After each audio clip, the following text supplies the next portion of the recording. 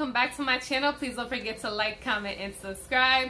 So I just got done watching the movie Annabelle, and I actually give this movie a thumbs up. So Ed and Lorraine have Annabelle locked up in this case, and the babysitter's friend by the name of Madison decides that she wants to go to people's house and start touching stuff.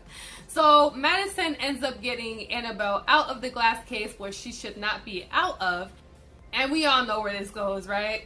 So let me remind you that the parents are not home, and it's just the three girls that are there by themselves. This movie did unravel very well. It was actually very educational too. There were some parts of this movie that made me jump. There were some parts of this movie that made me say wow. And there was some parts of this movie that had me laughing, aka Bobby. Who is Bobby, right? Who's Bobby? Bobby was a really good addition to this movie. Bobby added a little bit of sugar to the salt, right? If that makes sense. Bobby made me laugh.